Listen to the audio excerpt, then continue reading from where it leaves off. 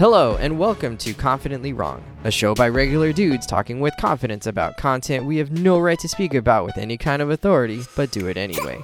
I'm Wesley Nakamura, and as always, I'm joined by award-winning director Brian Redondo and Zavon Jones, aka Captain Bonnie. This is episode 136, and we're talking about the new show Echo. So come with us as we travel to Tehama, Oklahoma, and explore a cool character with a cool backstory. I'm confident that it's going to be the best show you've ever listened to, and well, hey, if it's not, you can always ask us for a refund.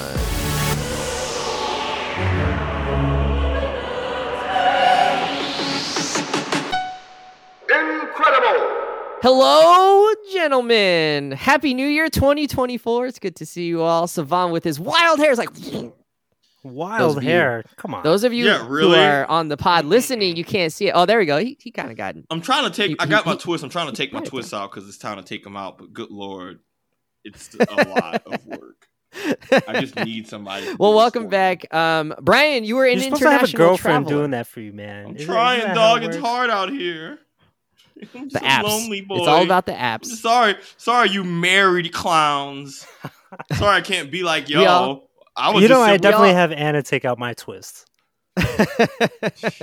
We all did a little bit of traveling over the winter holiday season. Sav, you went back to New Orleans for a bit, right? Yeah, I went home for the holidays, just hanging out with the family. You know what I'm saying? Stuffing my face with food, hanging out with Nala the dog. Went and saw Color We didn't Purple. get any Nala the dog content on IG though. Oh yeah, it's because honestly, me and my precious little love muffin, little chicken nugget, were too busy just hanging out. Just hanging out, just love nesting the whole time. The whole time. I'm just there's no time for phones. No, I was posted up the whole time. I was playing God of War Valhalla, and Nala was on the couch next to me, just vibed out, sleeping, snoring, just vibing out. It was great. Love it. Wait, God of War Valhalla? Yeah, they had that you heard about that free DLC that came out for the new God of War? No. It was an How epilogue was to the. Oh, it was amazing. It was okay. It was like this sweaty roguelite that's an epilogue for the game. Oh, it was so sick. Awesome. Brian, you were in a quadruply different time zone from us. I heard he went to Guam, although Brian sent us no pictures of Guam. So there's no proof that I was actually there. I was just conveniently away and excommunicated from you guys for 3 weeks. And it was blessed. All right. I made Brian download a brand new app so that we could communicate because he didn't have he only had Wi-Fi access. He didn't have his internet, because he was traveling internationally. Y'all got like WhatsApp or some shit? Well, that's what I suggested, and of course, our host over here was like, "Oh no, but that's owned by Facebook and Meta." I'm like, "Dude, you're on Instagram. Get over it." Did you see all those permissions though? You gotta let them see everything from your phone in order to download WhatsApp. Like, no thanks. Let them look. Oh my God. Nah, I don't need them in my phone. So now we're on Signal. Ads. Now we're on Signal, which is very, very encrypted. Is Signal owned by the same people too? No, Signal's different. You don't need to give any permissions. It's terrific. Now I feel like we are some sleeper cell that's trying to be low key away from the government. Oh yeah, Signal no, Brian. Is what I use to make illicit. Signal is what people use to make illicit purchases. Exactly. Oh, is that what it's for? Yes. I thought they used Telegram for that. There's criminal activity that happens on Signal. Brian, for sure. Brian made us turn on the feature where your messages disappear after a certain amount of time. Well, if you're going to use Signal, you might as well use Signal. You know what I mean? Why would you get Signal and then not use its defining purpose and feature? No, the defining purpose is that it's encrypted so that no one else outside of the chat can see it. I want multi-levels of security if I'm going to It doesn't matter whether it disappears. It doesn't matter whether it disappears. But anyways. Don't you love that our messages self-destruct? Wes is paranoid as if he does and sells drugs. But he wants to use the resource. What's the kind of dude who will get a money counter for actually counting money? Or he would get like one of those little scales, like a little mini micro scale, and actually use it for like measuring stuff in the kitchen. Hey, if I had wheels, I'd be a bicycle. All right, let's keep going. All right, this episode we're gonna talk about Echo. That was a chance for you guys to say Echo. Yeah, exactly. Come on. It's like we didn't plan this. So we return to the story of Maya Lopez, played by Alaqua Cox, who we first saw show up was it 2 years ago, I think, in Hawkeye. She was a side character in that show. What did we think? How did we feel about her coming into this episode? Sav, what were you thinking? Yeah, she was a solid side character. I enjoyed her quite a bit in Hawkeye. She was actually a solid, deuteragonist type character when you had Kate and Clint, and she has her whole side stuff going on in her backstory. Like, she wasn't the most interesting in that show, but she played an entertaining role, and I just liked the uniqueness of her character. So she never stood out as, this is my favorite, but she always had potential, and I can't wait to discuss, how she does as a lead. But I was excited for her. Do people remember Hawkeye? My goodness, that was a long time ago. It was, but I mean, the first episode did a solid job of recapping the basics of, you not having to watch Hawkeye, but at least know what happens. But Hawkeye, I thought, aged kind of well, if I'm going to keep it up being with y'all, but that's a whole other conversation. I just remember the pizza dog, and then doesn't Hawkeye jump out the window and fireman slide down the tree or something like that? Oh yeah, yes, in his defining awesome moment. Home Alone style. Yeah, buddy. I was actually really excited for Echo. Well, I would say I was pretty excited for Echo because she's just the fighting that they did in that show was really cool. And then also that she's bringing in some other things like being deaf. And so that's going to affect her ability to fight. So it kind of gives some really interesting ways in which the character can move as a character, but also ways she can move as a fighter and in the choreography. So I was pretty excited. I thought this could be good. And then I heard that they were only going to do 5 episodes and it was going to be all released at once. And some of the things I saw a while ago were like, yeah, it feels really like Disney and Marvel are just sort of like trying to kind of get whatever they've already made. They're just kind of trying to get out before they do kind of their retreat and reset that they've been working on. It was kind of like, hey, Echo's already in the can. Let's go ahead and release it, but let's not make as big a deal about it because we know it's not our best stuff. That was kind of the hypothesis. So I was had lower expectations for this one, given that I thought, well, maybe they're sort of just trying to hide it or not exactly, make this thing the best that it could be. They were just sort of like, well, we already made it, so let's go ahead and release it. But they weren't that excited about it. But at the same time, this also has the new Marvel Spotlight moniker on it. Yeah. And it's touted as their first TVMA show. So it's not only on Disney Plus, but it's also on Hulu. So we're getting mixed messages here about how they feel about it. Yeah. I think them going TVMA was, to me, the sign that they are actually excited and kind of putting in some extra effort to this show because... Ooh, sexy. I love it. Get close to that, Mike Sav. Yeah. No, seriously, I think them going TVMA... We're going MA right now. And there's a question where we're going to talk about that, but I think that they had faith in the show when they announced that it was TVMA because that just draws a different type of audience and that just sets a different type of tone of what they can do storytelling-wise, and I think they gave them more creative direction to be able to tell the story that they wanted to tell rather than being limited by the tone and what you can and can't do, especially for characters who, in a character storyline that leans around the more brutality and criminal underworld rather than the more whimsical side of the Marvel universe. So I think them going TVMA, releasing it all at once is actually a good call because it makes it accessible to people who might not be super interested, and you're not going to get them to watch it week by week. But if it's just a quality show and it just is good, period, then people will just immediately be won over, which, that's, I think, what we're going to discuss today. And for those that don't know, Echo is a spin-off character from the world of Daredevil in the comics, right? So, Daredevil blind. So, of course, there's, this villain or anti-hero type character who's deaf. But grounded characters, underworld, a lot of physical, low-level violence. And so I think they're also trying to, they were trying to echo but Marvel's Daredevil show, right? Which was all the Netflix shows were which was very MA, right? And so they're trying to piggyback off of that with Echo by saying oh, this is part of that thing. remember that, and remember Kingpin.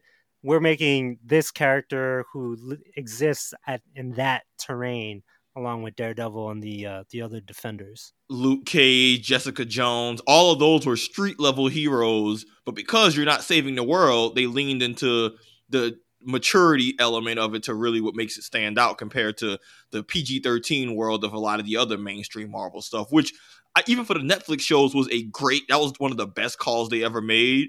So knowing that they're replicating this energy to me is a good sign for the show. I agree. I really liked most of the Netflix shows. I don't know if we've talked about them on the show. Maybe that was predating our podcast. That was before our pod. Pre-pan. Pre-pod. Yeah. Pre-pan. Good God. Luke Cage was very sexy. He was what a hunk. All right. I went back Michael Coulter, that's a good looking dude. Mahershala Ali, I think that might have been the first thing I ever saw him in. Yeah, Luke Cage. And he was awesome. He was really good. So I went back after. So I finished Echo, right, and I went back and watched that Jessica Jones bit with her and Luke Cage, and when they're hanging out and doing more than hanging out, and that is truly TVMA. They break. You the saw bed. some peen? They break the bed. You don't see any of the pee. But you do see you see the lines. You know the lines that lead into the. Yeah. Also, people get brutally murdered on screen. Are we forgetting that, like, in Daredevil, we see Kingpin smash his dad's head into a car door? Like, these Netflix shows didn't shy away from the brutality, and frankly, neither does Echo. So, yeah, he smashed somebody's head. It wasn't his dad. His dad he smashed with a hammer or something. Right. Oh, you're right. No, the door was like a goon who pissed him off. Yeah. You're right. My bad. Different violent on-screen murder. Yeah. Many on-screen violent murders. And Dave, I don't know why we're doing this retrospective. Maybe we should just talk about the Defenders. David Tennant's turn as that guy that was like mind controlling people. Holy cow. That was terrifying. Yeah. That first season of Jessica Jones. I don't think any of them replicated that in terms, like even with Wilson Fisk in Daredevil. I don't think it got there. And Punisher could have had, I don't even know who was the main villain in that one. It was kind of the friend, but I don't remember if he was even the main villain. Anyways, let's keep going. Jigsaw, he was, honestly. But I just bring that up. TVMA, we like it. To say, like, yes, Echo is TVMA because they use blood packets in certain fights and whatnot. But to me, it feels almost exactly the same as the other Disney Plus Marvel shows. Like like content wise, like not even in terms of what's MA rated, like stuff that could be censorable or whatever, but in terms of how the content is treated, it just kind of it felt like Hawkeye. It felt like when what's that Winter Soldier one called? I don't even remember anymore. Falcon and the Winter Soldier. Yeah, it's just like okay. I thought people got shot in the head on screen. Like people got blobbed. Yeah. Like, but not in a grisly way. It's sort of just like it happens a few times. The guy at the skate depot, right? Like that's probably the most brutal moment. But it also just felt tacked on. You know what I mean? It didn't. And the one in the alleyway. It didn't feel like it was really part of the show's tone and ethos. Right. Those two felt a little bit separate. Do you remember where I think it was a soft TVMA? It's a very soft TVMA. All right. But I think in general, I agree with Sav. We're kind of, we got something a little bit grittier in this one than they didn't have to pull punches when they didn't want to, I think, which was nice here. Yeah. All right. So this is our real question. Let's see if we can pull this off, gentlemen. Behind the scenes, let's see. All right. Maya was a side character before, and especially because of her being deaf, her dialogue and general communication have to be a little bit different. How is she done as the lead for you, Brian? Alako Cox, Maya, is a solid lead, and mostly because she just has the look, right? She, the black leather jacket, the stoic stone face, the black matte motorcycle, and somebody willing to kick ass, right? So she just looks like the type of anti-hero that you want to ride along with. And then on top of that, she's communicating with facial expressions and ASL, which I think, adds a lot of intensity to her interactions with people, and gives us a different flavor than other heroes that we've seen before. Sav. Yeah, same deal. She's a good lead. They do a good, the casting is great, where she just has this aura of badassery that really sells you on a lot of the feats that she's pulling off in the show. She, the fact that a lot of characters or people don't realize that she can't hear, and they do a good job of doing the POV swapping of what she's hearing, which is nothing. But then when she's engaging with folks who actually do communicate and know how to understand with her, she sells me on just her stoic badass nature and backs it up. And even how they built her up in Hawkeye of just her having good hands and being able to beat the crap out of people, but still take licks.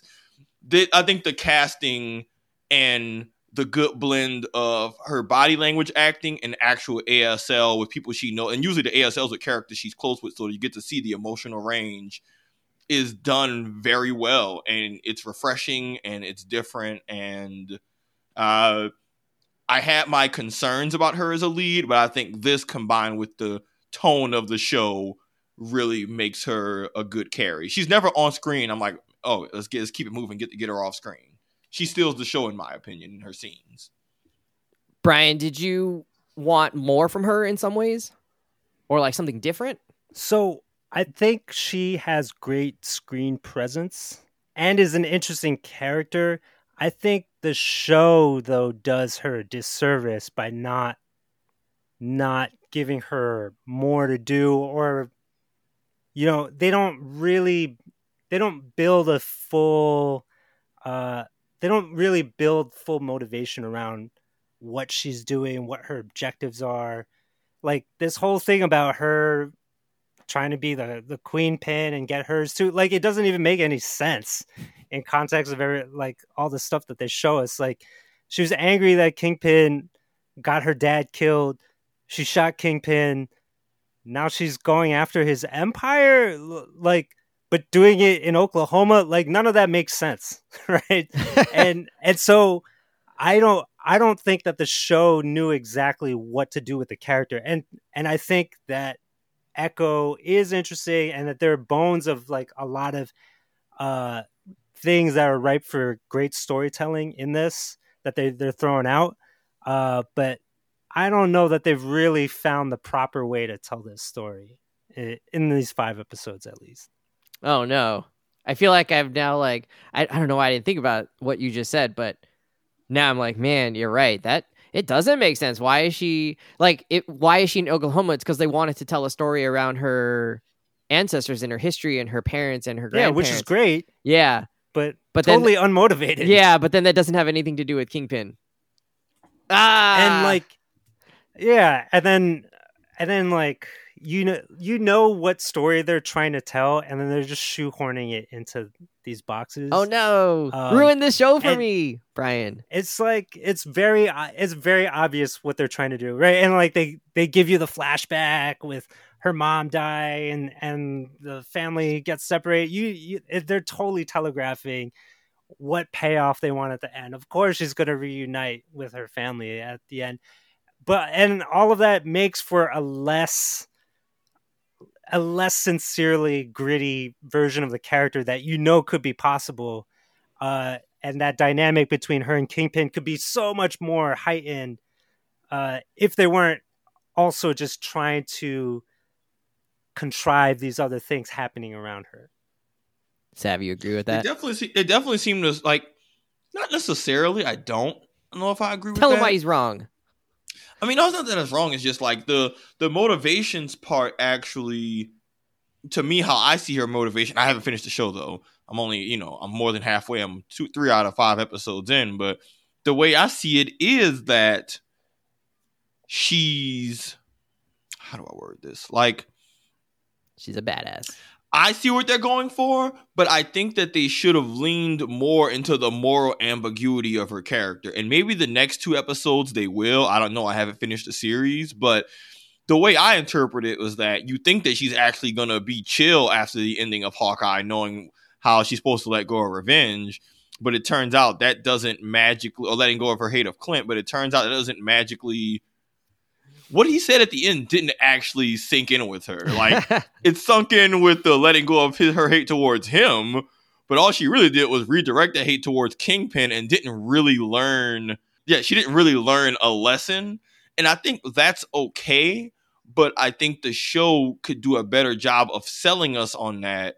And maybe they're trying to, because there's a line of saying, hey, you sound like Kingpin. But like, I think an interesting character arc is her basically still being a part of the problem. Like, yeah, just because Kingpin's bad doesn't mean that you're good. So I hope that they lean into that. Like, she makes a good.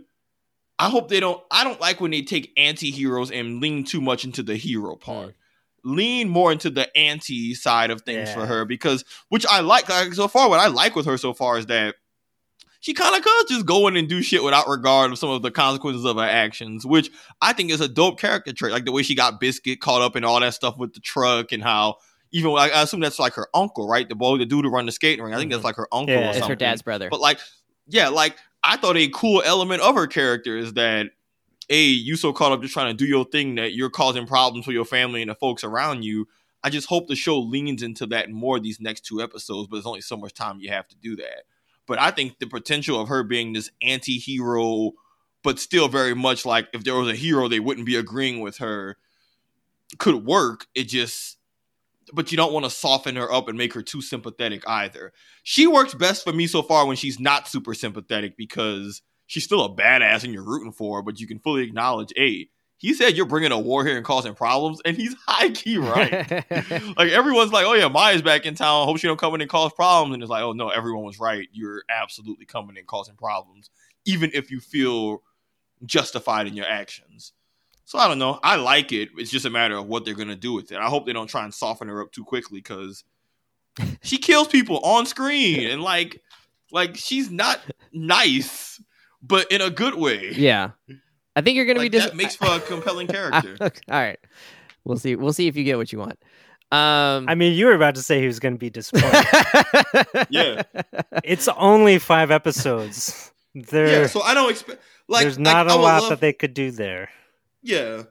But I don't know. That's what I like the most about her character so far, is that she is kind of low-key taking advantage of her family's kindness and all that in the early half of this, and that makes for an interesting character. Yeah. But it seems like they don't stick that based on what you were hinting right. at, but like, I think they have the outlines to what you were saying of a really dope character, and if that is the case, then Brian, I think that reinforces your point of they're not doing the character justice by maybe making them too sympathetic when you can lean into their grittier, more ambiguous side.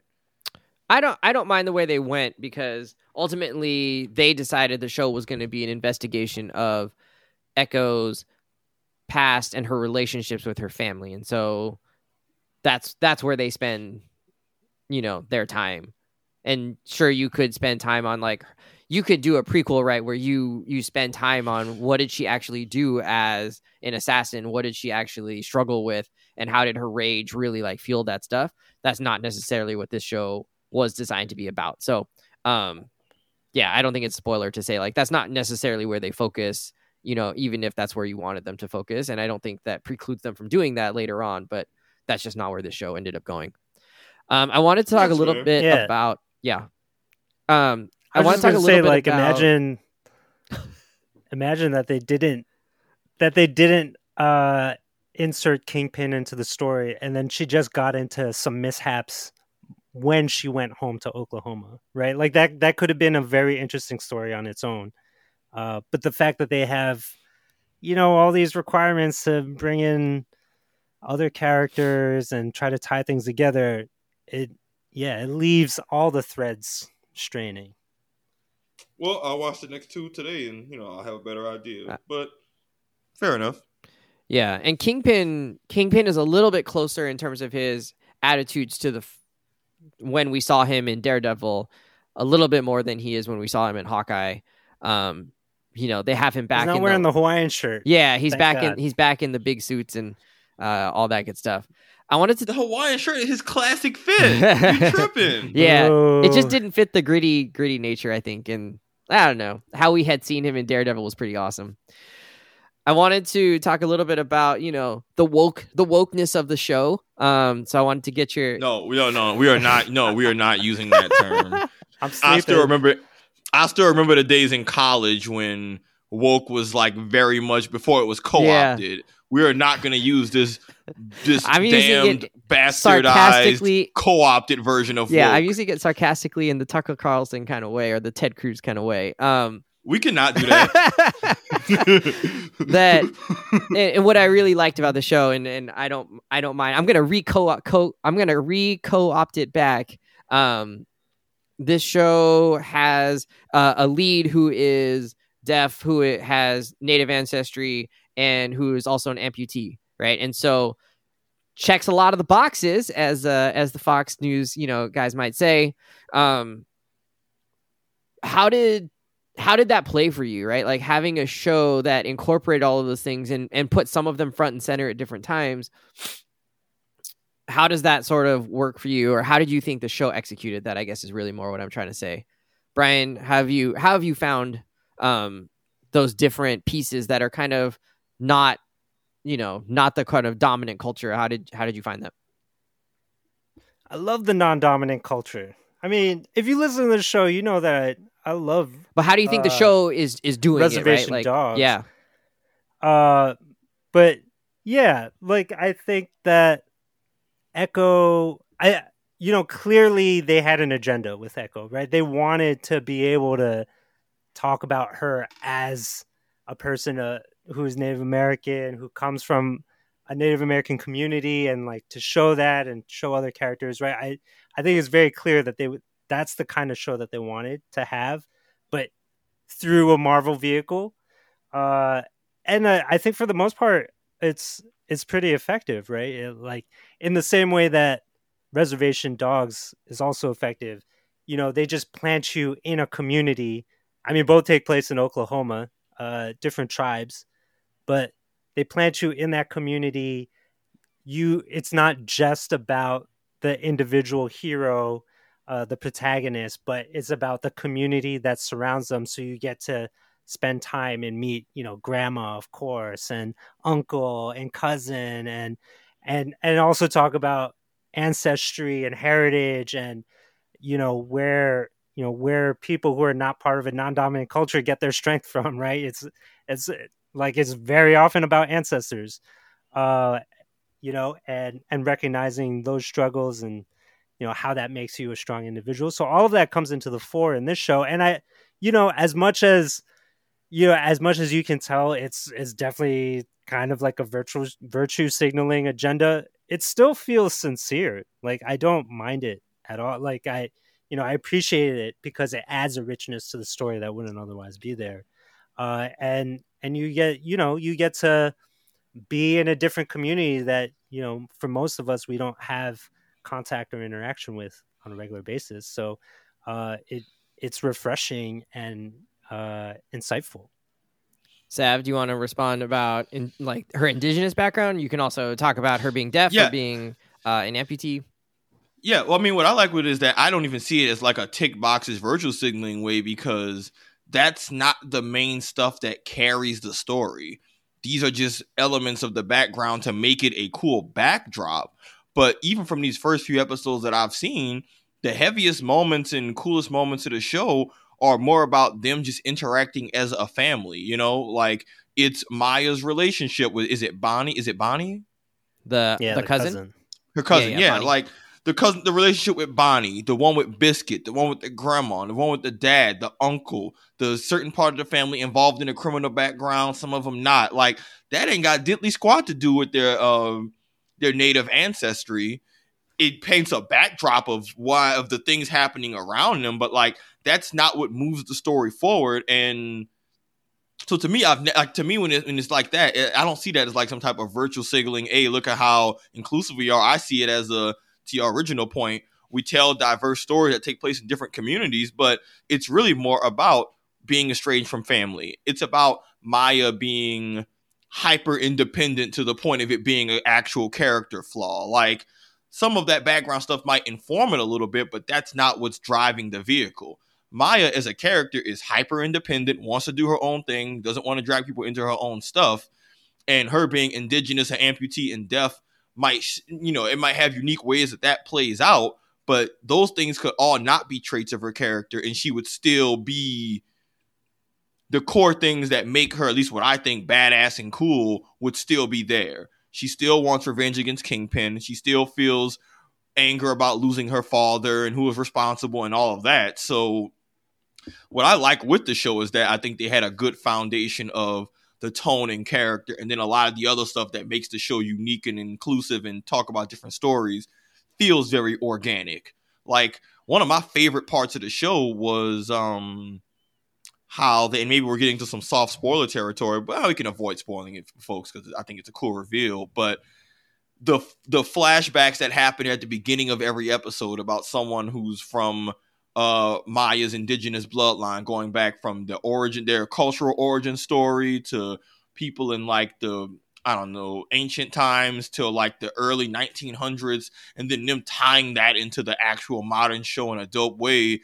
Like, to me, I love that because you're getting to do these cool creative set pieces and sequences, and it gets to show cool elements of the culture in different contexts, but they still very much meaningfully tie it back to the main story and the character. Like, to me, all of that was really, really well done. And even Maya's struggles as like an amputee, like, it's cool for context of unique struggles she goes to, but it's not like, it doesn't feel unnatural. It feels like this is Maya's skill set, where she can and can't do, and this is how it plays out.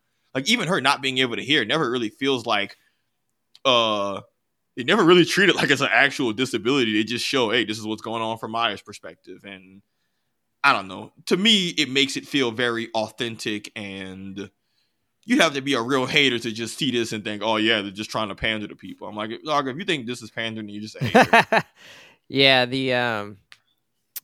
the being deaf part opened up the sound designers to be really creative with how they played with volume and heartbeats and music within scenes, and I thought that was cool. It kind of gave them another reason to give us more senses like within the show. Something I think, I don't know, Brian, maybe you're an editor, you might know how hard or easy that kind of thing is, but that was cool to see them incorporate some of that in there. And it didn't feel trite. It felt like, oh, there's an actual reason why we're getting these like differences in volume, at different parts, and it played with the story and it helped tell the story. Brian, what you were saying around her being back at home and how those conflicts would have happened, I was thinking too, like, her and her dad left the community when she was pretty young. I mean, she looked approximately 6, 7, 8, something like that. Pretty young, which would have meant that she actually had been in New York for quite a long time, maybe 20 years ish. And I was wondering just like how much of a stranger and a visitor she might have felt like coming back home, because it doesn't sound like she came to Oklahoma that often to reconnect. And so, how much did she feel like a fish out of water? They didn't really address that in some way. And I feel like, Native communities tend to be very culturally different than a city like, New York or a big urban area. So like, how is she accepted by the people there, and how does she perceive herself when she gets there? They sort of missed that. They could have talked or shown more of that, I think, which would have been, it would have given it more layers, more, I don't know, just more, yeah, absolutely, to it. So I'm glad you brought that up. That kind of made me think like, oh, there's a way they could have tweaked that, I think, to brought that more of that in. But it was cool. They leave unexplained how much contact she's had with people. All the relationships are a little bit wonky, right? Like Biscuits comes out of nowhere, wasn't in any of the childhood scenes. Yeah. But all of a sudden, that's the first character she meets pretty much. Same with the uncle. Has fun, right? Uncle, we didn't see him. We don't know the uncle. Yeah. But we do hear that maybe the Lopez brothers are right. Yeah, but that was it. Up to no good. He wasn't shown as part of this. Them Lopez boys. Yeah. And then even her relationship with Bonnie, we know that they were close as kids, but 20 years later, that doesn't mean that they have any kind of feelings or not feelings towards each other. If they haven't had that much contact, like, yeah, Why would they But even they feel text. any kind of They got each kinship? other's phone numbers, but Yeah. they're not. Like, what's going on there? I And then think the also show- the grandma being the show estranged. Like, underestimated 20 she's years. mad at the dad. Like, why is she mad at the little girl? Like, Yeah. a lot of it Because she looks like her mom, and because she had lost her other daughter too, right? Like, so this is her second happening of losing a child, right? That could be And I don't know if you've unbelievably heartbreaking, right? So I kind of bought that. I don't know if you've seen A Broken Family, Yeah. but people get mad over, from an outside perspective, what people perceive as some dumb shit. But I'm sure everybody listening at home can think of family members who are beefing over things that, from an outside perspective, you're like, that really? That's what you... You didn't like my casserole. Yeah, I think they didn't realize, hey, 20 years is a long time to not talk to somebody. Like, had she been gone for 10 years, that would have, all the relationships would have made a little more sense. But if I ain't seen somebody in 20 years, and they got right back in it, it's just not a lot. Yeah, the pacing of the relationships and where they were relative to the contact and time that had passed kind of was a little wonky. I was able to let it go a little bit because once I saw them interacting, I thought the actual character interactions did a good job of filling the gap. But just hearing them say it's been 20 years was just like, hey, that's just a really long... Change that number to 10, literally from just like a writing script perspective, and all of that dialogue just becomes retroactively a little bit better. I just know if I ain't seen somebody in 20 years... There's not a whole lot of there's not a lot to say. But 10 years, absolutely. Especially, but as a 30-year-old, and for y'all as like 40-year-olds, I think 10 years is like a very perfect number of, hey, if I saw somebody I ain't seen since I was 20, or that y'all ain't seen since you were 30, I could see that making more sense. But as a kid, it's like, dog, that's just as a 6-year-old, a little bit hard to believe. I can let it slide, but it's like, dude, y'all, it's not like y'all been besties for 20 years. Right. I don't know. That was a little weird. All right. So we poked a few holes in Echo. It wasn't a perfect show. I mean, ultimately, I enjoyed it for sure. Could it have been better? Yeah, it could have been better. But I'm glad I watched it. I think other people would be glad they watched it too. I also think the representation piece around like how they represented Native culture is important. They absolutely had cooperation with Native writers and consultants and things like that. And Alakwa Cox herself is Native, and obviously a lot of the actors are as well. So it doesn't... Yeah, Wes, you were saying like it's just the cast from Reservation Dogs. There's at least like 5 or 6 of them in the show. The deputy sheriff guy, the spirit is in it. Bonnie is who is one of the 4 main characters. Yeah. And she also voices, I don't know how to say it, the Kahori. Grandfather is also a character in later seasons of Reservation Dogs. He kind of like one of the most famous Native actors. I recognized him from The Last of Us. Yeah, exactly. Yeah, he's the guy in the cabin. And they play an indigenous couple in that too. And he had him and his wife were really funny in that show. His character wife. Hilarious. All right. So anyways, Sav, this really is just a question for you. Fire away. Actually, you've already answered this. We don't need to ask it. We're good. What would you rate this? Okay, podcast over. No, what would you rate this, kind of whatever scale you want, because you guys hate the rating scales. Where are you going with it? Sav, out of your 3 episodes so far, how you feeling? I would give this show, so far from what I've seen, I'll give it like a solid 8.5. Okay. It is not a perfect show, but it's unique. It's refreshing. You're getting something different. You have a character who just has a lot of just character in terms of like their background and identity. That's something a little bit refreshing and different that you don't normally see. But they do a good job of, or not just weaving it into the narrative organically, but using it as a springboard to actually be creative with how you film and do the stuff. Like we talked about the sound piece, like when she's fighting the people and they switch between them grunting and fighting and all of that, and then her being deaf, but then you hear the heartbeats and then you don't hear a sound until she cracks someone's neck. That was them saying, hey, this character has this thing going. How can we use this to add a twist to what otherwise would just be a cool fight scene? Hey, she's a badass. She can throw good hands.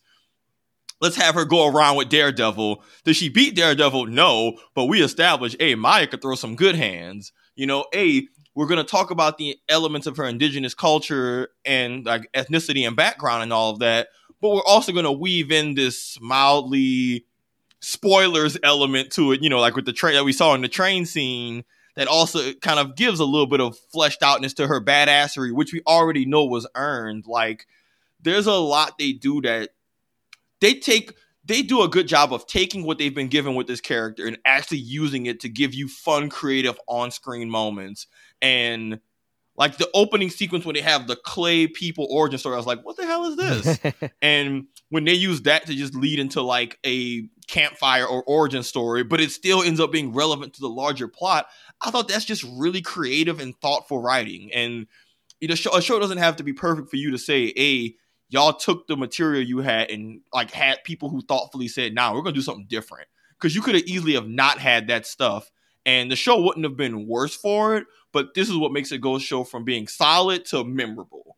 Those types of moments, like, you had the black and white old time movie sequence where they're shooting the guns, and that explains why, Maya has such really good accuracy in the present. I'm like, that was just them being really creative in how they told that story, because they could have easily have not done it in such a stylized way. And I hope that they do more of that the next 2 episodes with any other flashbacks we see. I hope we get more of that. But it's a creative show. The fight scenes are good. Like, Maya legit is beating people's ass. There's even the scenes where other people are talking and you just see, Maya don't know what the hell going on because she can't hear. But her still seeing her do her thing. Like, it's an entertaining show. And you don't have to be a Marvel fanboy or be caught up in everything to appreciate what it brings to the table. I think it's a solid show that's worth watching, and it's good in the way that WandaVision was good, and that the people who are creating it are having fun with the genre and the toolkit they've been given, and I want to really raise that. So, at the very least, it's worth watching. It's easy to get into. It's not a hard watch. I think most people, especially if you're into Marvel stuff, should give it a watch. Not Sav over here saying Echo is as good as WandaVision. No, I never said it was as good. I know. But I'm just doing the headline aggregator thing. There's a stamp on it of like, the people who made this really put their heart and soul into having fun, creative moments. Because there's lots of shows that don't do that, even though they're given characters and culture that could do some really fun stuff. Brian, what are you rating this? Are they not playing it safe in this show? I mean, maybe. I feel like there's definitely love and creativity going on as a spice on top, but it's not at the center of this. Ooh, Brian said highbrow, high this. I think like a lot of recent Marvel products, this is there's another one that's just like, 6. You mad it's not some art house shit? 6.5 out of 10. It's fine. Like, it works. There's some interesting things happening kind of on the fringes, the stuff that you mentioned. Some of the fight scenes are pretty good. I'm glad that they shot them wide. And like, she's an interesting character, but it just feels like there's so many missed opportunities in this. Like, if they could just let the creators go ham on what they want, what they probably really want to do, this would be excellent, right? It could. You felt it like could they had be a shorter leash than I'm realizing. You think there's a shorter leash than what I'm giving them? Absolutely, and I mean, just like, again, getting like Kingpin involved and all of that. The dialogue, the kind of the gaps in the plot line, all of that sort of thing, and it just being a 5-episode thing, like it's okay. It's okay. I agree that it's memorable because of the different things that it has going for it, right? Being part of a community that we don't get to see a lot of in TV, and also the different aspects about Maya. Those are all well and good, but ultimately, as a whole, I don't think the parts are greater than their sum. Fair enough. And so, it's okay. Like, is it worth watching? Yeah, sure. Are you missing out if you don't watch it? No, not by any means. I don't think you're missing out. All right, but like, it's short. The episodes are like 40 minutes each, 5 episodes. Yeah, watch it. People commit to watching way worse shit that But is that the bar? Is that the standard of life that we want to live? That there's just way worse shit. Like everything ain't gonna be Breaking Bad. There's so much out there that is good, that is close enough to Breaking Bad, that we should just spend our time like in that corner. You know what I mean? It's just like, okay, it's cool.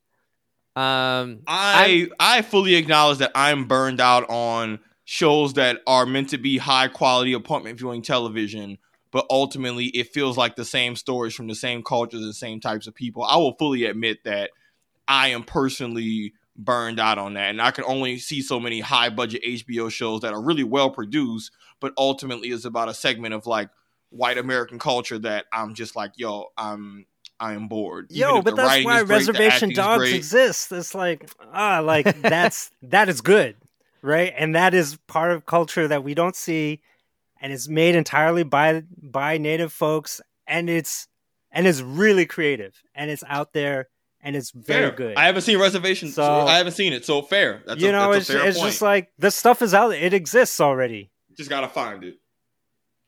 Okay, fair. I'm with Brian. I think I'm at a B minus. It was enjoyable in a lot of parts of it. Brian kind of ruined it for me in terms of like talking about how Kingpin wasn't really needed, this is good. That's why we have Brian on the show to, kill my dreams. So that's where I'm at. I like it. Brian, I was actually curious then, what has been a show on your radar that we should be watching? We could do I don't want to hear all the reasons. Just, what's a show that, Wes, go check this out. There's this great art house film. It's about the 1700s. and this we don't need that from you right now. My sister's got me watching Slow Horses on Apple TV, which I've been enjoying. Oh, I've watched a handful of episodes. I like it. All right, tell us what's a show besides Reservation Dogs? Because that one is good. Yeah, Reservation Dogs is great. I talked about Scavenger's Reign before. Pluto. I mean, I'm talking about animation stuff, but like Pluto on Netflix is great. Okay. Yeah. I mean, there's just like a ton of stuff. Right. The latest season of Fargo was great. I can't get into Fargo. Well, that's sad for you. I don't know. All right. Tough. Sounds good. Sounds Scavenger's like Reign. I still need to check that one out. I am intrigued by that one. Slow Horses. Brian, you might like it.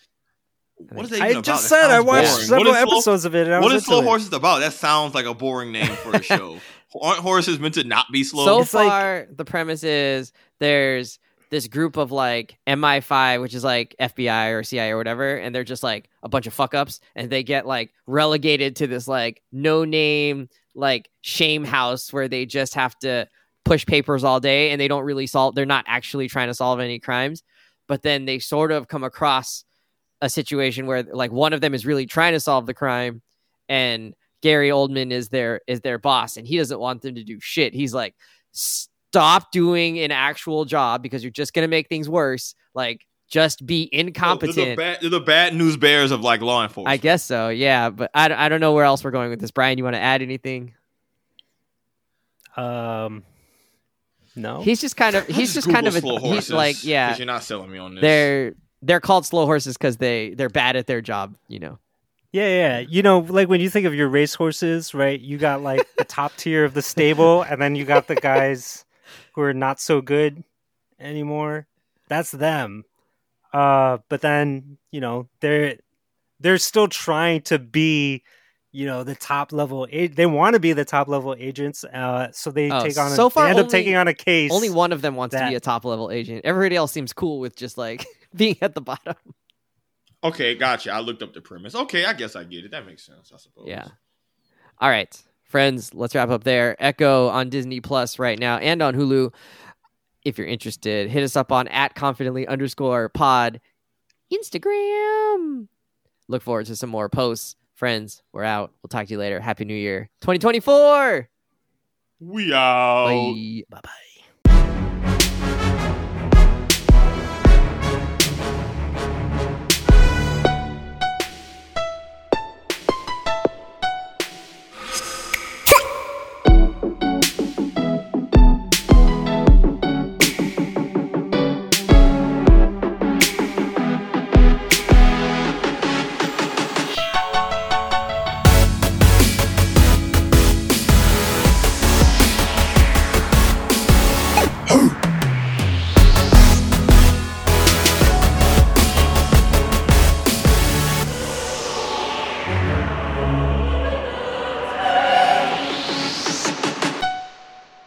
incredible.